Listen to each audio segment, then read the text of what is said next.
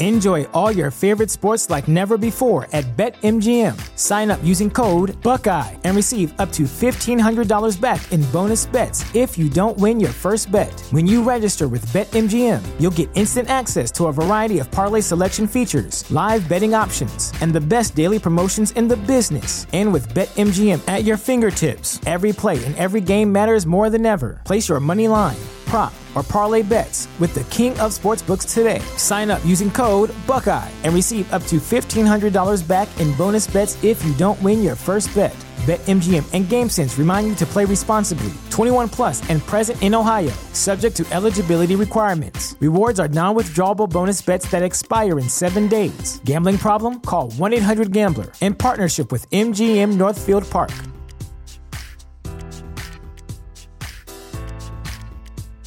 This is the story of the one. As head of maintenance at a concert hall, he knows the show must always go on. That's why he works behind the scenes, ensuring every light is working, the HVAC is humming, and his facility shines. With Grainger's supplies and solutions for every challenge he faces, plus 24/7 customer support, his venue never misses a beat. Call quickgrainger.com or just stop by. Grainger, for the ones who get it done.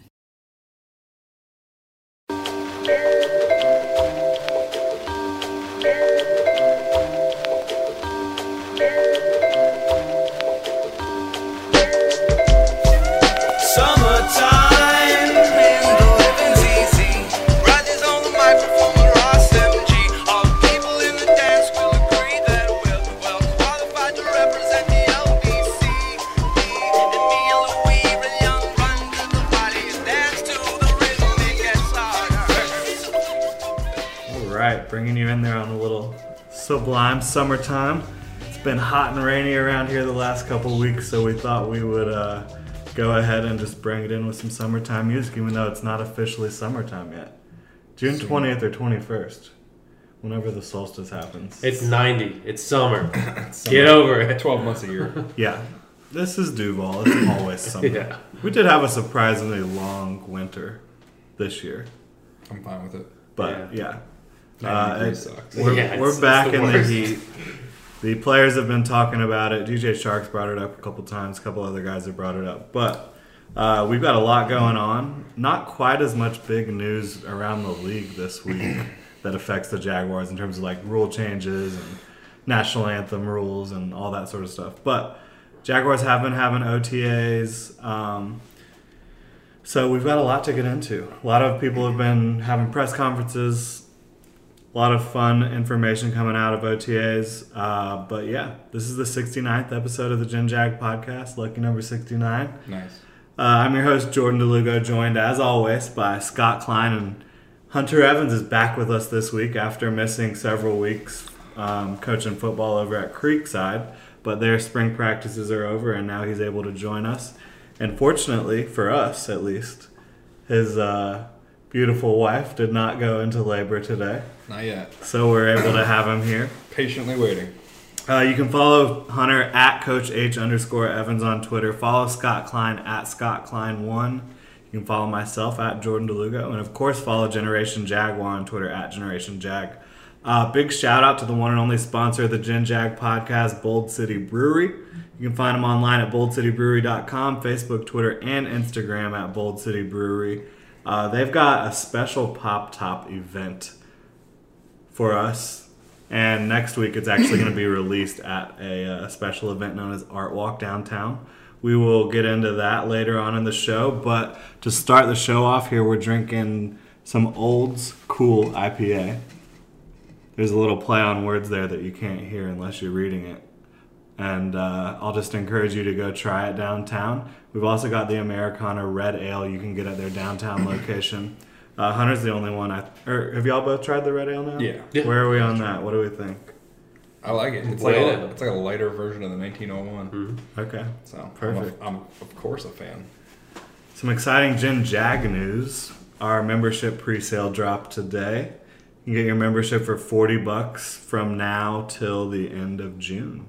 After that, the price will jump up to $60, but you can go to the website or any of our social media accounts and check out the member shirt that we released fully today. We did a little teaser last week. You can check that out. Check out all the other good stuff you get with membership, and come hang out with us. You can check that out at GenJag.com. Anything else going on, boys? I don't think so. Yeah. You're not working on number 3, are you, Scott? Not that I know of. All right. Surprise. Yeah.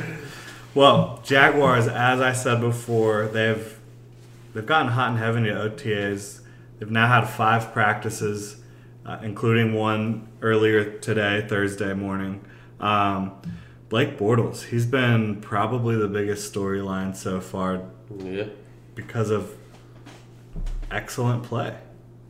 I don't know if that's ever been the storyline throughout any practice sessions for Bortles. I mean, he certainly had good practices before. Well, he's had to compete with Chad Henne his whole career. I mean, it's he can only do so been it's usually been up and down throughout OTAs, mini camp, and training camp. So far, it's been all up according to everyone that's been at practices, according to all the highlights you've seen, according to the coaching staff.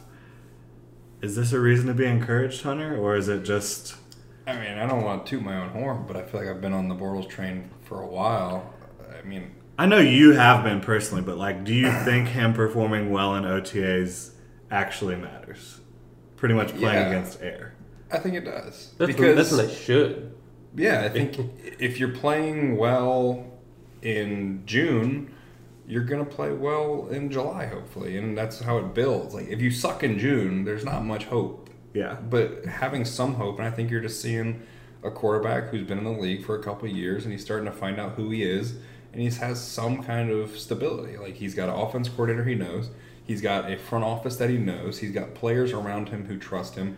He's got mechanics he was able to work on with the same people for 2 years in a row, finally. Exactly. And I really do think a lot of it, and I don't know how much it really affected him, but having Greg Olsen, I don't think Greg Olsen was good for him. Yeah. By him saying you can't go to California or you shouldn't go to California, that's hindering somebody's growth as a person and as an athlete. And I think that allowed him to stay here and still be a kid, at heart. And he was able to go out to the beach bars and hang out over the summer and do all that stuff. And I think you're starting to see that change. Everything that people say about him is different than 2 years ago. Absolutely. He's more involved in just the community. He's more involved as an athlete, and I think you're seeing it in his performance and also just the way he looks. He's a completely different looking person. Yeah. I think. But I mean, athletically, but like just looking at him in street clothes, that's not the same Blake Bortles from a year or two ago. So yeah, I think you got to be a little bit, optimistic. Certainly better than the alternative. Yeah, he could be sucking. Right. We could have Chad Henne as our starting quarterback and just hoping to God that we have a rookie to take that spot. And it just on the other side of the coin, you could say maybe it's the poor play of the other quarterbacks that are around him that's kind of propping him up a little bit. Or, I mean, the fact that the pass rush isn't really live. Yeah. Or the fact that A.J. Boye just got there. Yeah. Jalen Ramsey isn't there. Yeah, I mean, everything you do, you got to take with a grain of salt. But the mechanics have looked good. And the fact that he is going out there and just running with the offense and completely controlling it and making them, by all accounts, great and incredible plays. That's a good sign. That's what you want to hear. You don't want to hear that your quarterback who brought you to the AFC Championship game, is still struggling in training camp against air. Yeah. There's no pass rush. He should be dominating these drills. And I think a lot of it is you're not going to practice against the best defenses in the world every single day against a live pass rush and a live defense. It's not how practice works. But even at our level, we practice against a scout team or a mismatched, starters versus with scout guys.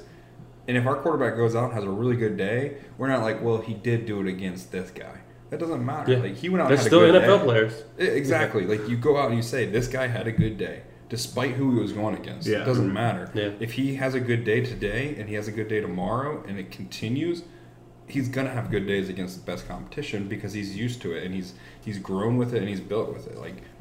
You can't overthink things. And I think a lot of people are going to probably overthink it and be like, oh, it's just practice. Going up against this defense can only make it better. Yeah. I mean, how much worse is he going to face other than our own defense. I mean, I don't think there's any reason not to be optimistic. Yeah. But I think you also have to keep into perspective. Yes, it's June. But Take it with a grain of salt a little bit. Exactly. Just be happy that we're not talking about Blake Bortles dropping his arm to his ankle and throwing a wobbling duck for a pick. Yeah. Be happy.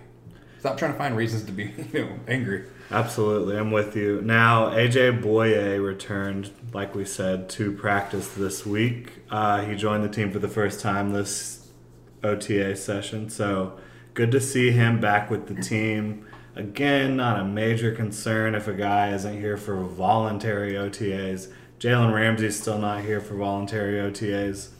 Really a non-issue at this point. If he starts missing minicamp, then you can start questioning what's going on. But OTAs are voluntary. They don't got to be there. And Jalen Ramsey, he's not the type of guy that's going to not be working at his craft when he's away from the team. He's, I'm sure, doing this calculated, trying to get himself ready for the season. And he's in contact. Yeah, Like they said multiple times, like we were in contact. And I feel like that you could, if there was an issue and there was hesitation from the coaches, you would hear it. Yeah. You might not hear the exact words, but you'd hear in their voice and how they talk. Like you would hear him being brought up instead of just answering questions about it. they're not concerned. It's not a concern. It's a voluntary workout. Mm-hmm. And yes, you want him to be there to show whatever, but it's a voluntary workout. Let the dude have his time away. And didn't the same time last year he tear his meniscus in OTAs? Well, sure, guys get injured all the time. We've seen that this whole offseason. And, I guess it can happen anytime. It could happen when he comes back from mandatory minicamp. You don't know when an injury like that's going to happen. So I don't really... I'm just saying, I don't say try to hold your guys out of practice. Oh, absolutely. But, I mean, you'd love to have your... Ramsey, if there's a guy on the team that does not need to practice, it's him. He missed almost every practice all of last season. And why... And if I'm looking at it, why would I go in and risk my body doing something for free? No one's getting paid. Well, on the other side of the coin, like if you're doing workouts by yourself and get injured by yourself, the team might not be on the hook for it. This is true. Yeah, unless it's a sanction, unless they say And I don't necessarily think he's going to be in live action stuff. I mean, he might be running through. I know, but you could get injured doing anything. So, injury thing is whatever. I just think it doesn't matter. Yeah. There's no issue. Yeah. Leonard Fournette's missed several practices. Precautionary thing. He's not injured. He's been looking slim and trim. I don't think there's any reason to push him at this point. He's gonna even if TJ Yeldon and Corey Grant get more featured roles this year, he's still going to be a workhorse. Still going to get over 300 touches. This voluntary period is literally the best way to describe it. It is a chance to see the new guys that you brought into the building and see your rookies and see what they can really do. Rookie minicamp doesn't give you that good of a look. Yeah. This is giving you a better look. It's also allowing the rookies to kind of get with the older guys, start to kind of get integrated into how your program or your team does things. If a guy's not practicing like Leonard Fournette, it's not the end of the world. Again, it's May 31st. Yep. If it was August 31st or September 31st, and maybe then you kind of have some concerns, but it's May 31st. Yeah. It's all good. Yeah, let them go and, this is a really good time to just get work in and just see what you got and kind of have an idea of what you're really going to roll with when mini camp and training camp hits. Yeah. So. Now, AJ Can returned to practice today. He'd been out for a little while, and so did Marquise Lee. Do we think AJ Can could actually lose the job prior to the 2018 season starting? I think the guy that would do that would probably be Will Richardson. It depends on how he comes in and if he can really just wrestle it away from him, because AJ Can has a very loose grip on that position. I mean, they all but said it's an open competition earlier in the OTAs. I mean, I'm not sure. Will Richardson's a guy who's got all the talent in the world who could have potentially been a second rounder, but fell because of off-field issues. So I have no doubt, and he's built a bit more like a guard who's capable of playing tackle. he's the one guy. He's the one guy that sticks out to me who could really just take the job away from him. Just by the play that he shows in training camp and through the preseason. What do you think, Hunter? I don't think at this point. I don't think there's anybody on the team that's going to lose their job. I don't think AJ Cann will lose his job. I think if he's not starting, it's because somebody, Will Richardson or whoever, took it from him. Yeah. Okay. I don't think he's going to go out and just completely shit down his leg and be like, I don't want to do this anymore. Kind of thing. Like, that's not going to happen. He's going to go out and compete. And if the guy behind him is better, and he knows he's fighting for his job, he might not have felt that really ever prior to this season. Yeah. No, and now he does have some pressure, but I don't think it's a matter of, hey, you just didn't play very well, so we're going to give it to somebody else. It's going to be, this guy proved himself to play better, and he's going to be the guy. I don't think their mentality is, this guy lost the job. I think that's a bad mentality to get into. Because there were times last year where AJ Cann was passable, average to above average. I mean, he wasn't a train wreck the entire year. Other games, he just had very, very public letdowns, So, I mean, and throughout the offseason they've talked about, we feel like Cann can do the job. He's been doing it for I believe 3 years now. I agree with Hunter 100%. Somebody's going to have to come and, the best man wins. I mean, it's not like he's going to lose it because he's going to go out there and give everything he's got to keep the job that he's had. Fair enough. Certainly from a coaching standpoint, I think you want to encourage that idea of not someone losing it, but someone, taking control of the job. But, as people just commenting on the outside. Yeah, I just it's don't. It's easy to say, could he lose his job? Yeah, I don't think AJ Cann, if he is not starting week 1, it's because someone else took it from him. If he's not starting week 2 or 3, then yeah, maybe that's because poor play. I think that might be because he lost. They're not going to make a change just to make a change, just to have a new face there. Yeah, I hope it works. I just don't think day 1 starter, even if day 1 of preseason, if AJ Cann's not the guy, it's because someone clearly was above him in play. Yeah. If it's week 2, 3, 4, 5, and he's not the starter, then that's maybe, hey, this guy's just not quite getting it. Let's give somebody else a chance. Yeah. I just don't see them being like, hey, let's just give this guy a chance week 1. So that's why I say it's not really losing the job. It's more of somebody taking it from him. I think you lose your job in the season. You don't really lose it before the season. Well, you never know. I mean, maybe. He could be a disaster. But I doubt that'll happen. Yeah, I just don't see that happening. But who knows? Richardson could be better than him from the get-go. You never know. Telvin Smith talked about Paul Puslesny today and taking on some of the leadership role that Puslesny left behind. And Telvin got into talking about how they're always still talking about Paul Puslesny in the locker room, like what would Paul do in this situation. He went on to say he wouldn't be surprised if Puslesny gets the call to come out of retirement at some point this season. A, would you want Puz to come out of retirement? B, do you think it could actually happen? A, yes. B, yeah, maybe. I don't think so. Yeah. A, I mean, would I? Sure. He is easily still good enough to play that third linebacker and be just a guy to help out. And I think, at the very least, if he's taking up a roster spot, he's not going to be unrosterable, in my opinion, but he's also going to be invaluable in terms of the leadership and getting people where they're supposed to be and all that. And I think there's a bunch of people that are going to dog Paul Puslesny because they think he's unathletic, but he's not there to fill the void of athleticism when Miles Jack and Telvin Smith are out. That's not his You're job. not missing athleticism. If he gets put in a bad spot, it's not necessarily his fault. No, that's just football. Great call. We had our guy in the wrong spot. At a certain point, you've got to understand Paul Puslesny, when he was on the field, was not there to play as Telvin Smith. He was there to play as Paul Puslesny. Yes, there were times where mismatches happen, and that happens. If I get stuck man on man on a wrong guy because of a formation that we just got beat by, which happened, against the Seahawks it happened. But you didn't see it happen as much in 2017 as you did in prior seasons. No, and I think that has to do with a lot more a lot of better coaching, and I also think it has to do with a lot less ignorance and just arrogance about the defensive staff, understanding what they had. And when Paul Posluszny was on the field, you could really tell the defense kind of changed how they called stuff. They really wanted to have him as a box player. There were just times like against the Seahawks, I can think of the one play where he's man on man against a guy down the field, across the field, and that it happens. You're supposed to carry this guy vertical across the field, and you do, and you get beat sometimes because it was a great play call and a great formation by the offense. But would I like Paul Posluszny to still be on the team?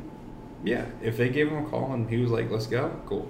Yeah, I would take him too. Yeah, like what? Who else are you going to take? I would. The only reason why I would be like, it would be a negative situation is because to me that would mean maybe somebody got hurt. And we would need to give him a call. Well, then you're definitely happy that he's out there.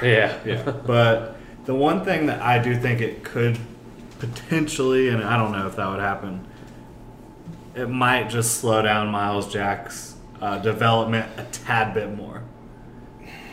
Yeah, it could help it. Maybe.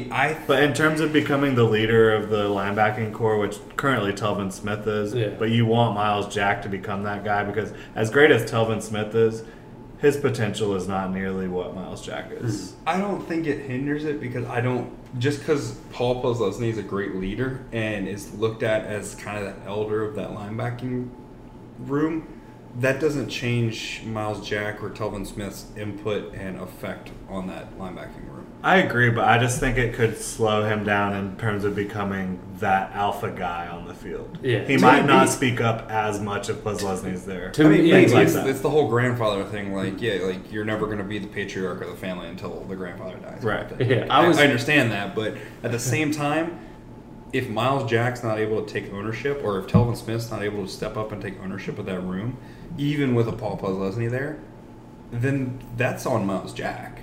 Okay. At a certain point, you got to step up and understand he's here as a depth guy. Yes, he might be the elder leader, the more mature and vocal guy, or the more mature kind of see what he does and do that. But I think the Jags did so much to hurt him in year one. Miles Jack, that is. And then there's so much progress last year. You just don't want to see it. And I don't think that Posluszny being there would make him not progress as a player and a leader, but I think it could make it just a tad bit slower. And even though Posluszny has all that wisdom to give the rest of the team, maybe Miles Jack just not thinking about that could lead him to have a bigger 2018 season. And he's that's been very possible. And he's been in the locker room for 2 years. Yeah. I mean, every single situation you can think of, they've probably gone over.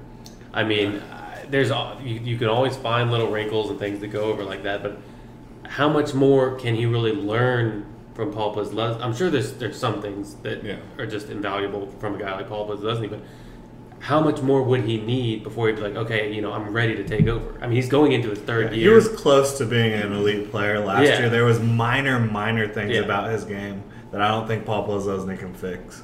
But and it's not necessarily about Paul Posluszny and Miles Jack's relationship and Miles Jack's development. Paul Posluszny helped the Jaguars win a Super Bowl in 2018. It's a no-brainer. Yeah. I still think Miles Jack is one of the most instinctual football players in the league. He sees ball, gets ball. He is a freak. You're right. But his issue is something that's almost uncoachable. I've said it before, he is too athletic for his own good. It needs to be more of a controlled chaos. Yeah, you saw that against the Browns. I think I when it happened against the Browns, I said it. You were that's why I think I you were kind of like, man, you were saying you were kind of bashing Miles Jack a little bit just because this has not been a good game for him. He's overrunning stuff. He was having a terrible game, and then it happened, and he overran it, and Deshaun Kaiser gets a first down on 3rd down and short, and I'm like, if Miles Jack can get that away from his game, and that's something that Paul Posluszny cannot fix. That's something that Miles Jack has to understand and be able to fix, and his brain's got to move faster than his feet. And I think, it's tough when your feet are that fast. That's the problem. But you saw it happen. The play he made against the Patriots, there's 2% of the league that makes that play. Yeah, and look at the play he made against the Steelers on the sideline. Yeah, with the pick. I mean, how many linebackers can do that? That was a cornerback play. That was an elite cornerback play. Yeah, and that's why I think he I mean, we'll see. Will Paul Posluszny get a call? I don't think so. Mm-hmm. Would I be okay if he did? Yes. Yeah, I think I'm with you there. I mean, he played solid downs. So. Staying on the Miles Jack subject, Tashawn Gibson believes Miles Jack will be the best linebacker in the NFL in 2 to 3 years.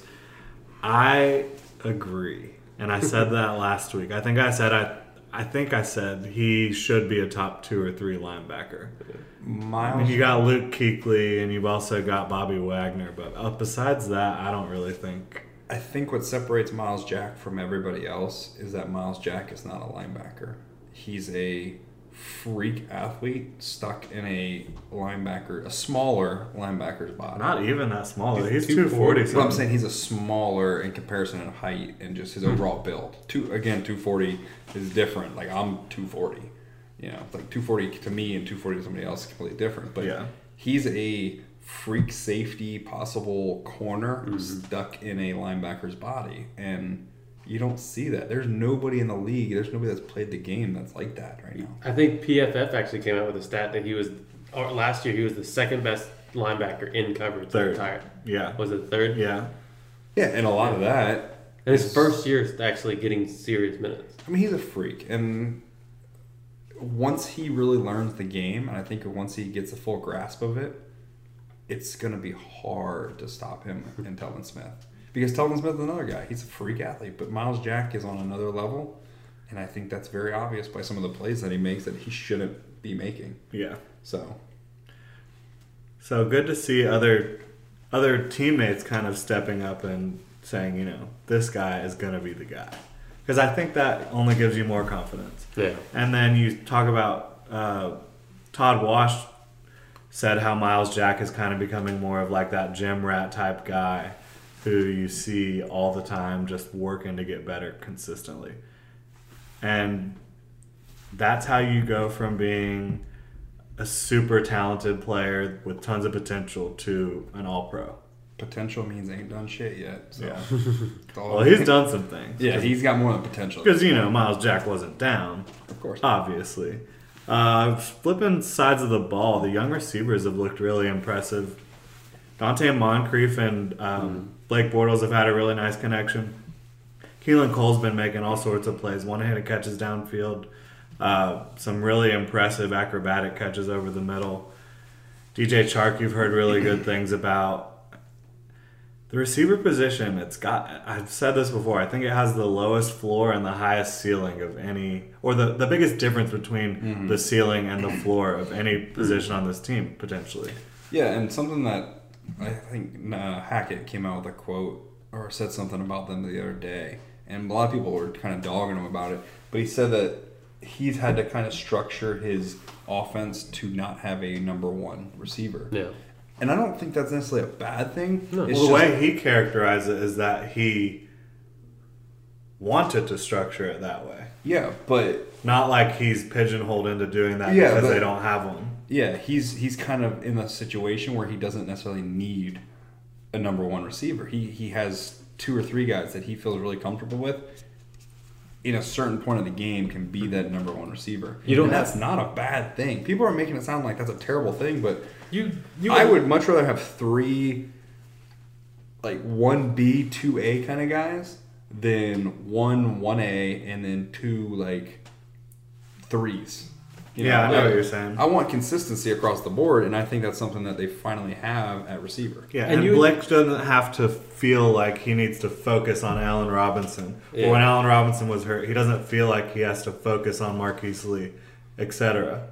Yeah, and it's kind of weird. Like, the Jaguars have almost taken their bad fortune in a way and turned it, and this is not just at a receiver position, but all across the team. They've taken some bad fortune and turned it into their a strength. Yeah. And they've taken what not many teams will ever do in the NFL with receivers, taken just 4 or 5 guys that can just go out and play, and they just turn them into receivers. And now they're saying, like, well, damn, this kind of worked. Like, now we got Dante Moncrief, who's a little bit more of a dude. Let's go do it. Yeah. And it's kind of weird to see, but awesome. I mean, I think it's impressive that D.D. Westbrook might be the 5th receiver. Yeah. they're almost taking a mentality of a spread up tempo offense in college. We got dudes that we can throw at you from every direction, and it's your responsibility to find out which is our dude on this play.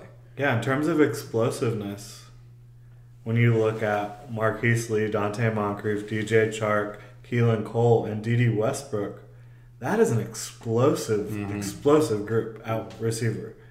I mean, regardless of what they've proven on the field in the NFL, you can't say that's not a bunch of explosive guys. Who's the least explosive guy there? I mean, is it D.D. Westbrook? That's a hard question to answer because it is. They're all fantastic athletes. I mean, and it gives Blake Bortles a lot of confidence because he knows if one thing goes wrong, well, I got 2 or 3 other guys on the field right now that can make a play. And he's shown the ability throughout his entire career to take advantage of defenses when he has 3 receiver sets. Mm-hmm. And you should see a lot more of that. Oh, yeah, especially with Safarian Jenkins. They're going to be a lot of 11 personnel stuff, and it's going to be fun to watch. Because he's a guy that's looked like a difference maker, too, so far. Not just like projecting towards the season, but so far in OTAs, he's looked like the real deal. I mean, from what it sounds like, so he's almost like a mixture. If Mercedes Lewis and Julius Thomas had a baby, it would be like it'd be Safarian Jenkins. Like, he's a ton better at blocking than Thomas, but he's a ton better at receiving than Mercedes Lewis. Yeah, and that's what you want, and that's fine. Like, you don't have to be elite. You don't have to be Gronk to be really good at tight end. If you can get, especially not in an offense like this. No, if you can go out next year and get between 40 and 60 catches for 600 to 700 yards or so, or maybe a little more, and 5 touchdowns in this offense, you're massive production. That's huge. Yeah, that's bigger than what like the Gronks are getting because that's an offense made for them, right? And structured around those. Exactly. Guys. So, and I think that's what you're going to see from him. And the receiving core, I think you'll be pushing for another 2. I really do think that this receiving core will push for 2,000-yard receivers. That'd be nice. I think I'd be happy with 2 800-yard receivers and maybe like 2 more 500-yard receivers. Oh, I agree. I just think they're going to put. Yeah, I think Moncrief is going to be a 1,000-yard receiver. Keelan Cole's got to get more than he got last year. I think so. Because he had so many more opportunities last year that he wasn't able to capitalize on early in the season. That I think he will capitalize on this season. There's also another body in the room. I think it'll a healthy help. Body at this moment.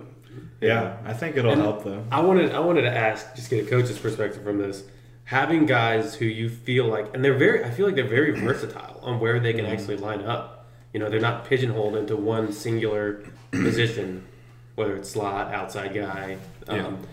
Coming at it, defenses or coaches are always looking for tendencies and patterns and different things that offensive coaches like to do in certain situations.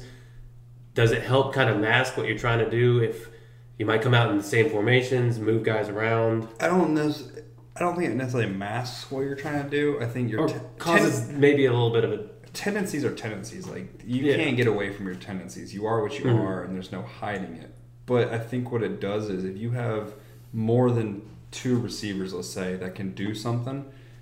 so Julio Jones is one that I can think of a lot. They take him from the outside, and they'll put him in the slot. But when he's in the slot, they're going to give you a certain look, and you know what they're going to give you. They're going to have to bring a corner in. They're going to have to play some kind of man coverage.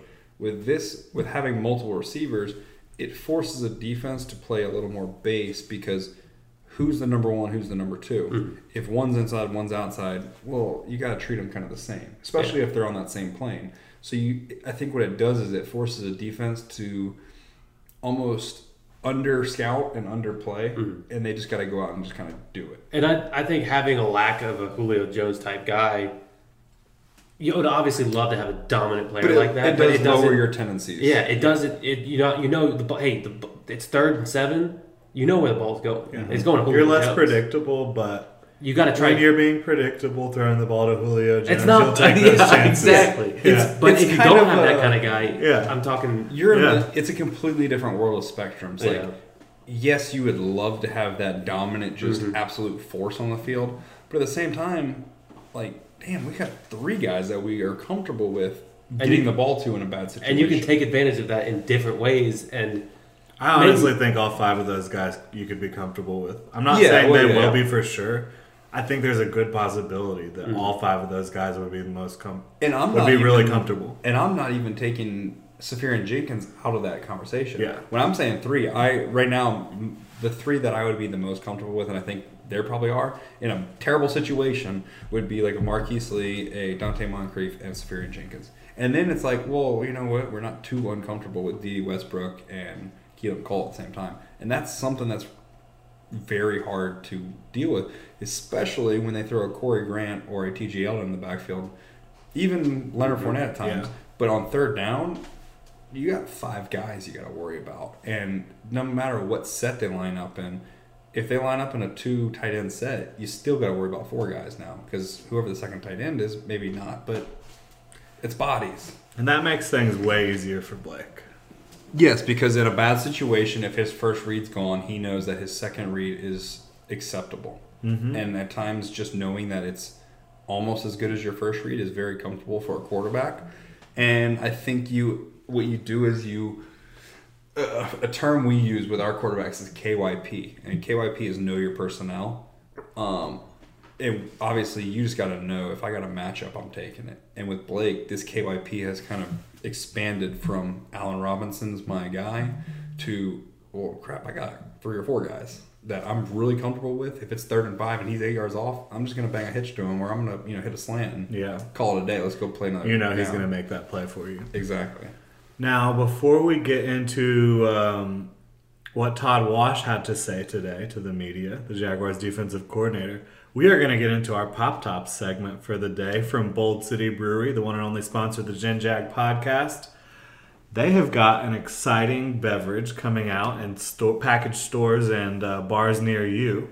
It's been a beer that they've had around for a while seasonally. Now it's going to be around all the time, available to you at your local package store, bar, what have you. We've got John's Apricot Wheat.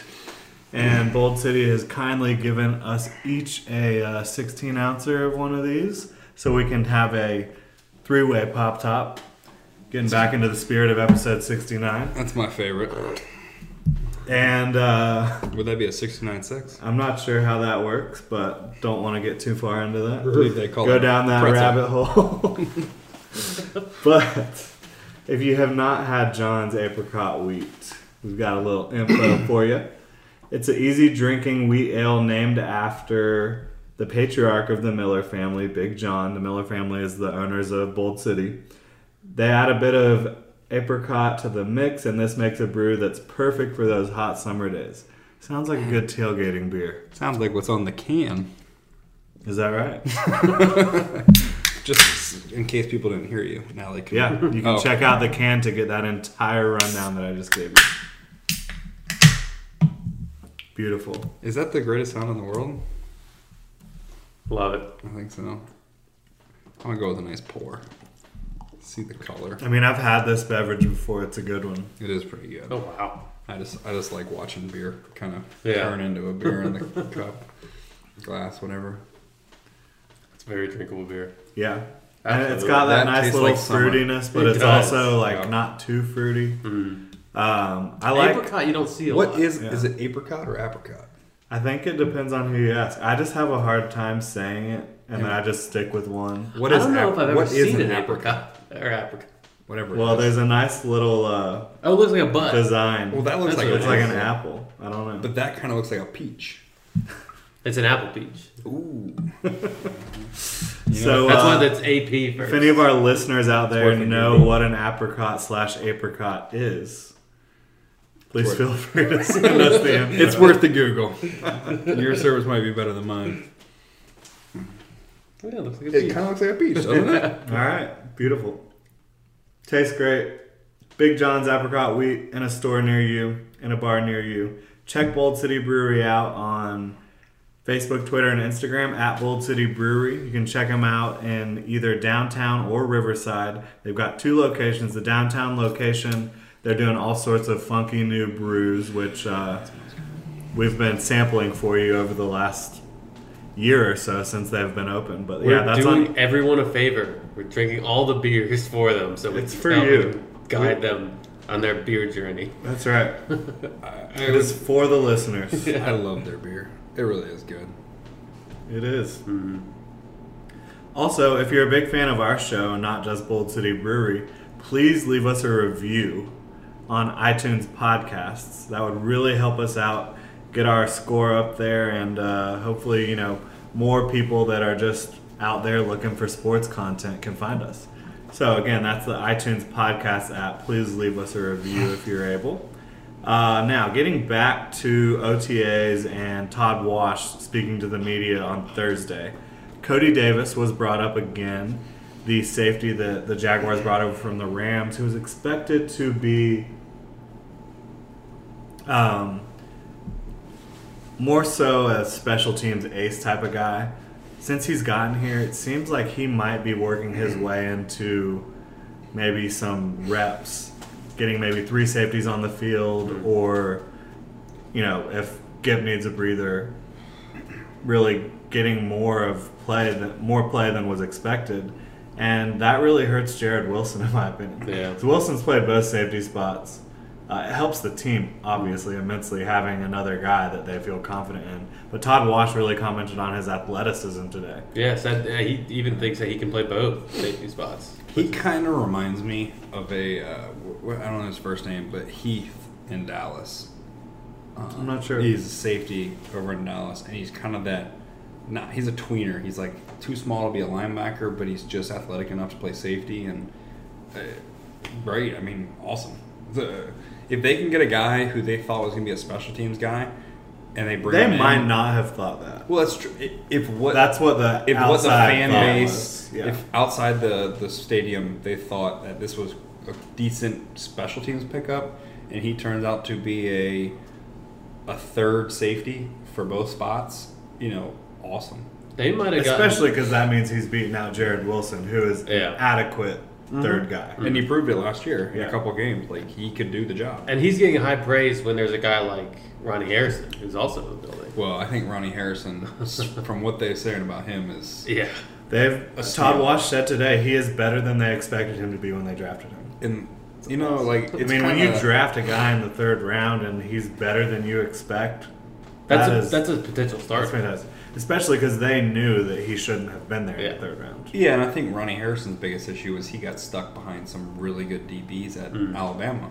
And he kind of always had to play second fiddle to Minkah Fitzpatrick because he was the other guy. Yeah, but what a lot of people don't understand is the reason Minkah went to corner is because Ronnie Harrison could play that spot. Like, they tried to put Minkah at safety, and it turned out like, well, we don't need to do that. Like, let's throw Ronnie Harrison back there, and Minkah Fitzpatrick just became a Swiss Army knife. Yeah, go let him terrorize. But Ronnie Harrison, there's plays that Ronnie Harrison made last year that were unreal. And not only that, he is a box player. Mm-hmm. He can come up and smack you in the mouth. But he really can cover. Yeah. Yeah, he's really good. I've seen a lot of comments saying everyone's always just like, oh, he's a box safety. I don't think that's giving him quite enough credit. I just think I think that's what he excels at. His body type. He is a big dude.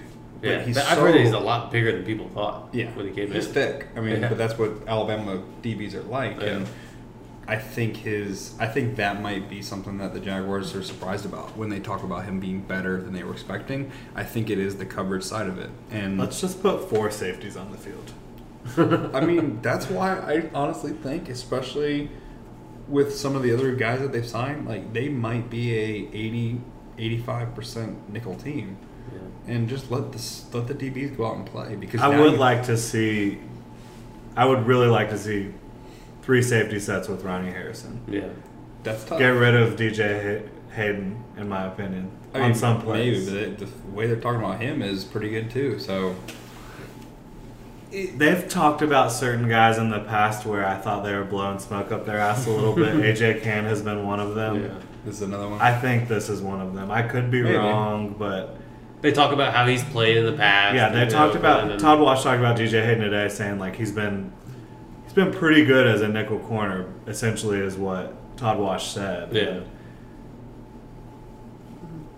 That I don't know about that opinion. I mean, we'll see. Whatever happens, I really do think that no matter what happens and whatever ends up being the best fit, like they have fallback options. Yes. They can play nickel if they have to. I think Blair Brown can fill that Sam void. Or I mean, they could get Cody Davis out there trying to do stuff. They could get Don Carey out there. I mean, behind DJ Hayden, you have Jalen Myrick and Tyler Patman, both of whom have shown some ability. I mean, they have options, and that's something not many people have at this point. And I feel like there's so many players on this defense who are just so versatile. Yes. And are very fluid in what they can do. One of those guys is the first-round pick. Yeah. They're expecting to play him all over the field or not all over the field, but all over the defensive line this season. So that'll be really fun to watch to see maybe where he fits in. Yeah, they talked a lot about him playing at the end behind Gamble. Yeah. Yeah, we haven't. I think that's I don't know. I mean, I think he could be a great 3 technique. I think he could be a great strong side defensive end or right defensive end. Absolutely. I think he will be good wherever you put him on the field as long as he has a coach consistently working with him. Yeah. And I think that's important. He's got to be harnessed for sure and guided in the right direction. And I mean, Marion Hobby is perfect guy for the job. And I think Calais Campbell is also a perfect guy for the job. And I think you hear them always talking. Yeah, Taven Bryan is in the best situation of maybe of any rookie. Yeah, in a so long Hunter, you haven't time. gotten to talk about Taven on the show yet. No, I haven't. So, yeah, talk a little bit about Mr. Bryan. Was I surprised that he was a first round pick for the Jaguars? A little bit, because I don't think it was anybody. Did anybody say anything about him? It wasn't really on the radar because no. I mean, we thought defensive line was. I have heard a lot about him in the past because of his past and like where he came from and how it was just kind of almost a fluke that he ended up at Florida. But when you have a guy fall into your lap who is a just freak from all aspects, Athletically and strength-wise, it's hard to pass that up, especially when he is in probably the best situation that any rookie's been in a long time, considering that he gets to play next to Calais Campbell, Malik Jackson, Marcel Darius, Yannick. I think they had a conversation. Yeah, that was weird today. On the press conference, somebody said Yannick, and Todd was like, then they were like, Yannick, but it is unique. It's unique. Yeah. So I don't know. But Todd Wash is a little confused. Not to mention, we're still forgetting Dante Fowler. Like he has 5-6 guys that he gets to play against that are really good football players, and you're still not even talking about Dwayne Smoot. Yeah, Smoot, Avery. You got so many guys. Ridiculous what he gets to play against, and I think that's going to help him. They said he could be the next J.J. Watt. Well, that's probably because he's white and he's a big dude. A really good athlete that's white plays defensive line. I think he is going to... It's not a terrible Give me a little Aaron Donald. No, but I do think he is something that is different because some of his tape, especially against Texas A&M last year... Yeah. Oh, yeah, that was a game. That was a great game to watch. He is so good at what he does, he was almost playing too well. He drove a guard so far that he ran past by the running back that went for a gain of 15. He's going to have some Miles Jack plays. What you're talking about. Yeah. Too athletic. You know what, though? I would, real. As a coach, I would much rather reel in a crazy fish than try and let a little shrimp go. You can't teach athleticism. You can't. I mean, you can try and teach discipline. You can try, and I think that's what they saw in him. And I don't think there was anybody at that point that they thought was a better fit. And I don't. His ceiling is top 5 defensive lineman in the NFL. If I'm a coach, I'm like, do I want the guy with a huge ceiling or do I want the guy with consistency? And as a coach, you always got to be a little arrogant and say, I want the guy with a huge ceiling because I can fix that. Yeah. Well, also, the Jaguars in this specific draft in 2018, they have the flexibility to try to go for the home run instead of the best dude. Safe. Yeah. Literally at any point in the draft, they could have the top guy on their draft board and take him regardless of position. I do. And it seems like they did that aside from maybe Tanner Lee. Yeah. I think he is going to be an absolute freak. I really do, and I do think a lot of it's going to come from what his upbringing and who his father is and how he grew up. And I don't think you can overlook that. Yes, he's a physical specimen and he's a freak athlete, but his dad's a Navy SEAL. He grew up in the middle of nowhere in Montana. Mm-hmm. Wyoming, sorry. The Wyoming Wild Man, no difference. It's the same place. All right, I mean, yeah, I can't argue. But, like, you can't overlook that. He's going to be a guy that's literally going to show up every morning, probably earlier than everybody else, and work longer than everybody else until he gets it right. And that's probably something else that was, a factor in picking him. But I'm excited. I think it's awesome. I think the first 3 or 4 draft picks for the Jaguars was a really good draft. I agree. I mean, we talked about it last week. They got, DJ Chark could have been a first-round pick. Ronnie Harrison could have been an early second-round pick. Yeah. Taven Bryan was their best available guy. Will Richardson, again, another guy that could have been selected earlier. So you got to love what you saw from there. And then you replaced Brad Nortman, who, despite having some really, really, really good games, also had some really bad games. And you'd like to see some more consistency. The Jaguars don't lose to the Rams if they have a punter that just does his job that game. Well, and it sounds like, Logan Cook? He's been nailing the top of the practice field all the time. It sounds like the ball's just kind of jumping off his foot. Mm-hmm. And, you're a punter. Like, that's a position that I think you can consistently upgrade. And I think Willie Jackson said something about how every day he understands that they're always trying to replace him. Yes. And I think that's important. I think he said, you're an idiot if you don't know. Yeah, you're that. living in a false world pretty much if you don't believe that. And that's huge for the team to understand, and I think that's huge for the fans to understand that the front office is finally at a place and a point where that's their mindset. Yep. We're not just kind of It's not just scrambling to get decent players on the field. We're literally trying to find the single best person at your position. And if you're not it, no matter how much you're getting paid or what you did last year, we're going to find somebody else. Yeah. And that's huge. And I think that's what showed with the Bryant pick, the Taven Bryan pick, is that they found a guy. Yeah, we have a freak defensive line that was probably one of the best in the league last year, but we have a guy who we think can be better than you, so we're going to bring him in. Same thing with Ronnie Harrison.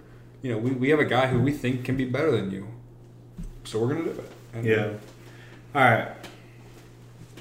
It's going to wrap it. Oh, what's up? Before we get too far, speaking of Malik Jackson, Todd Wash said he came in probably the best shape he's ever seen. Yeah, so last year when he came in, he wasn't in great shape, and he had to work really hard to get into good shape after he got here. And I believe Marion Hobby said he wasn't at his peak physically until about the Jets game. Yeah. After the Jets game, he realized and that's when he you left saw some him plays start on the field. picking up and really making an effort. He came in just in amazing shape, probably the best he's ever been in, and just ready to rock. And a lot of that, I think, is these guys are bought in.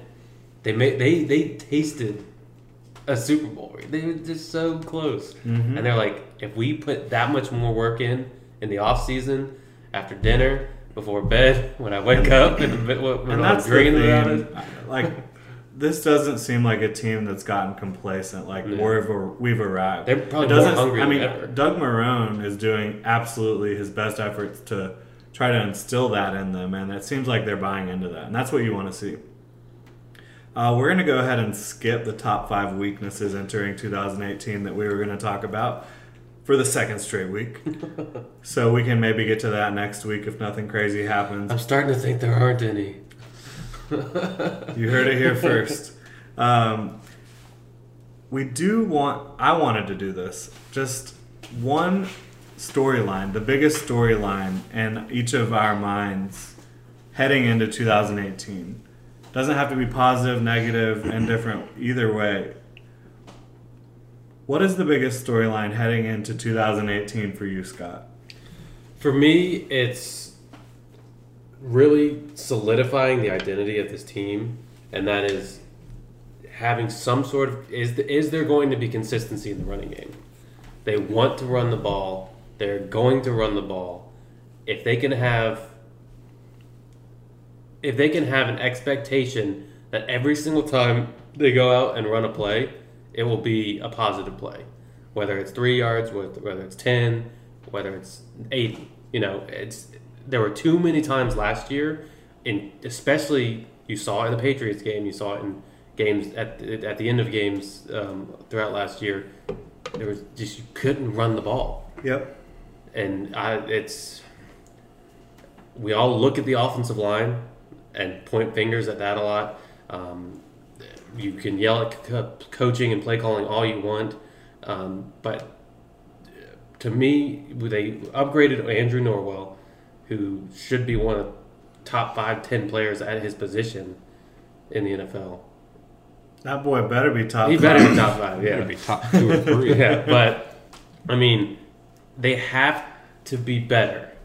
And I know they want to be, and I know they're not going to accept the number. They were the number 1 rushing team in the league last year, and it wasn't good enough. It wasn't good enough. They were number 1, and it wasn't good enough. You're right. It's insane. So they have to, if they're going to win games, we know what the defense is. I almost picked the defense because I think they need to be a little bit more consistent as far as big plays. You can certainly say that. Downs. Giving up 42 points against the Steelers prior to the AFC Championship, and then in the second half against the Patriots, just not being able to finish the job. Yeah, but I don't think the defense is. I think having a consistent running game and being able to control the ball while also having a theoretically improved passing game will be the difference this year. And if they are going to win the Super Bowl, it's because they can manhandle people at the line of scrimmage and be able to control the clock, play great defense, and be able to put a dagger in your heart late in games by doing play action, deep throws, whatever. So to me, the running game is really going to be the biggest difference this year. How about you, Hunter? Mine was kind of broad, but I mean, it kind of works into what Scott was saying. I think mine's just the overall maturation of the team, and it's very broad. I mean, that's like probably one of the broadest things I could say. But will Nathaniel Hackett grow from last year? Yeah. Will his decision making and some of the play calls be better? Will Doug Marrone make some better decisions, like against Arizona? Will Todd Wash make some better decisions, like against New England? Those are the kind of things I'm talking about. Like, will you take that next step? And that, to me, is the biggest headline. Will the defense step up and not let a Pittsburgh Steelers game happen? And I think there's no reason that should have happened. That should have been a complete blowout. And I think a more mature, more developed team, like what they should be now, that game is over in the second quarter. Like, you're not even looking back. It's just like, okay, where's New England? And I remember there were times where we were texting, and you would just be like, man, Jalen needs to get his head out of his ass and just start playing football. And that to me is that what I mean by the maturation. Like, there's times with Jalen where I'm like, damn, you're good. Like, you can do everything. Holy, wow! How the hell did we get that guy on our team with Miles Jack? But there's times who's freakier, Miles Jack or Jalen? That is such a hard question. That's tough. I would say Miles Jack is freakier without knowing it. Jalen is freakier because he knows it. Well, if that makes sense, because there's plays that Jalen makes. I just think he was more ready. Yeah. He was more ready entering the NFL than Miles Jack. He truly knows he's good, and there's times where he's making plays that he shouldn't be able to make. The interception against the Colts at the end of the first half here. Oh, yeah. Like, that's not a play he should be able to make, but he knows he can cover that ground. So he literally was baiting players. Yeah, it'll be a go route, and he'll just trail him with no safety help. Yeah, so that's a tough one. But there, I mean, like against the Bills, I think it was maybe the Bills or maybe the Chargers. Oh well, Jalen sealed the deal against the Bills. No, it was earlier. Like he got beat. No, it might have been against the Texans. There was plays that he could have made against Hopkins that he just didn't make. Yeah, and I think that's because he was almost too confident, and I think that's part of the maturation. Like, and I think that is really something why he's not here right now. He's growing as a person, something that Boye did, and I think Boye talked about that, and he talked about Antonio Brown actually influencing, and that's huge. And if he can grow as a person and let his personality catch up to his play on the field, then that's huge. Can Blake Bortles take the next step? Can Leonard Fournette take? Sorry, but can the overall team from the front office all the way down take that next step that they should be taking? Yeah, that to me is the biggest storyline, because if they do, they're a Super Bowl contender for the next 5 to 10 years if they do. But if they don't, they're just a flash in the pan.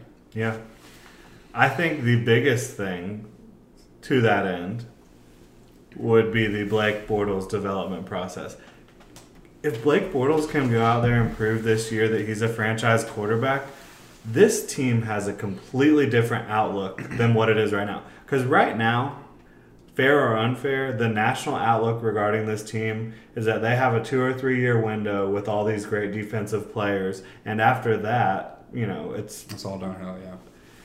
If Blake Bortles becomes a quarterback that is deserving of being, a top 5 pick like he was, everything is off the table, or nothing's off the table for the Jaguars. This could be the best team in the NFL by far.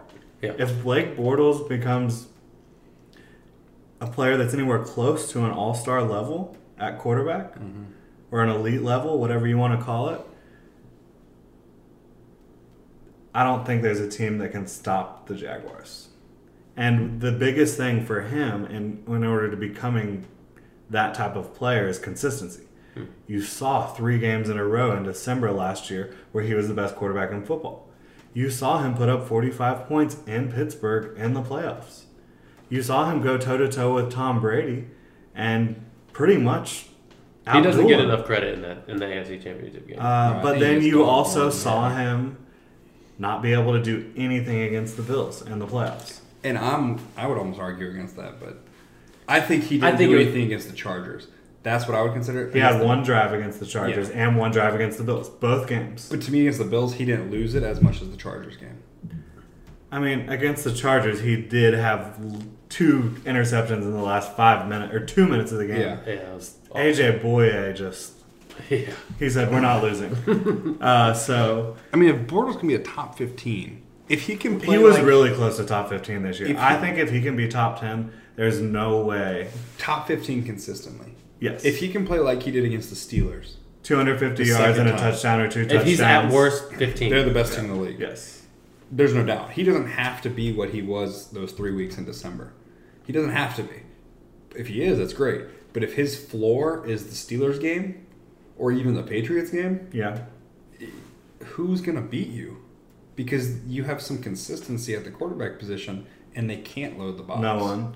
I mean, you could argue. People are going to argue for the Vikings all year, for the fine, Rams but the all Vikings year. went and got embarrassed in Philly, so Right, but they went and got Kirk Cousins. But is Kirk Cousins of 2018 going to be better than Case Keenum of 2017? You don't know. Because Case Keenum was great last year. I'm not saying Case Keenum is as good a quarterback as Kirk Cousins, but last year it's going to be hard he to absolutely match was. what he would Case have Keenum to was. outplay Case Keenum's last year. And then you've got the Rams, who just to me the Rams, Ndamukong Suh and Aaron Donald on the D line with Michael Marcus Brockers. Peters. I fully believe. And Marcus Peters and Aqib Talib. Yeah. I mean, if I was going to put money down, it'd be the Rams versus the Jaguars in the Super Bowl. Yeah. I really would. I don't blame you there. I think that's a pretty safe bet.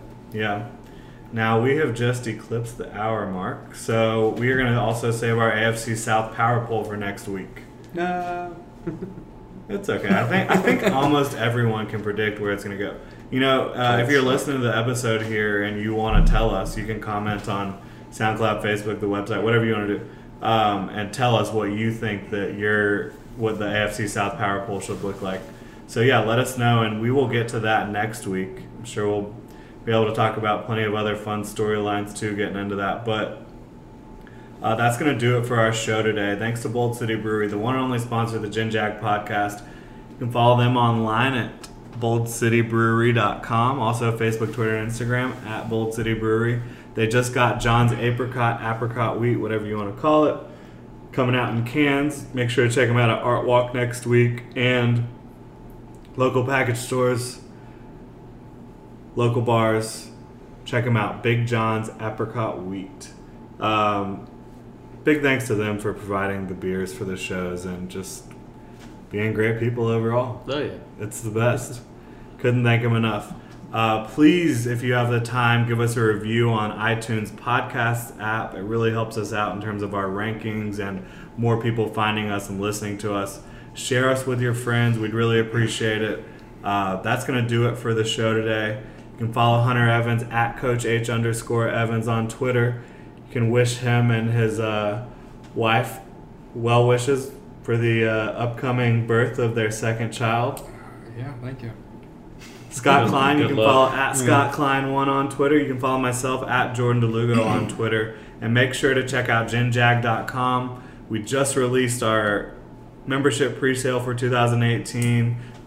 All sorts of exciting membership stuff that you can find out all the details about. We've got lots of gear coming out. We just put in a new batch of Wake and Blake shirts. Those are going to be coming up soon. Wake and Blake on a white shirt instead of black. So that's exciting. All sorts of other stuff on GenJag.com. And follow us on Twitter at GenerationJag, Facebook and Instagram at GenerationJaguar. That's going to do it for this show. We really appreciate all of our listeners.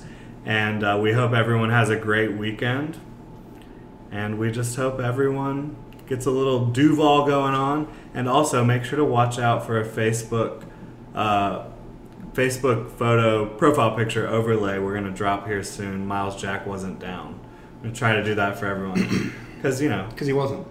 That is like the biggest thing sweeping Duval right now. Miles Jack wasn't down. So we're going to try to get a Facebook profile picture overlay for you guys out there pretty soon. So make sure to check the Facebook page for that. But again, have a great weekend. That's going to do it for the GenJag podcast. We appreciate everyone.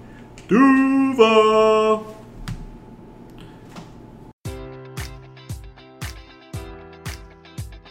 Enjoy all your favorite sports like never before at BetMGM. Sign up using code Buckeye and receive up to $1,500 back in bonus bets if you don't win your first bet. When you register with BetMGM, you'll get instant access to a variety of parlay selection features, live betting options, and the best daily promotions in the business. And with BetMGM at your fingertips, every play and every game matters more than ever. Place your money line, prop, or parlay bets with the king of sportsbooks today. Sign up using code Buckeye and receive up to $1,500 back in bonus bets if you don't win your first bet.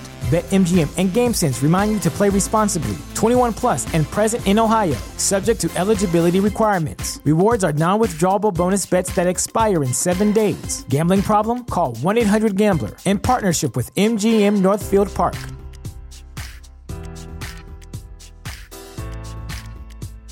This is the story of the one. As head of maintenance at a concert hall, he knows the show must always go on. That's why he works behind the scenes, ensuring every light is working, the HVAC is humming, and his facility shines. With Grainger's supplies and solutions for every challenge he faces, plus 24/7 customer support, his venue never misses a beat. Call quickgrainger.com or just stop by. Grainger, for the ones who get it done.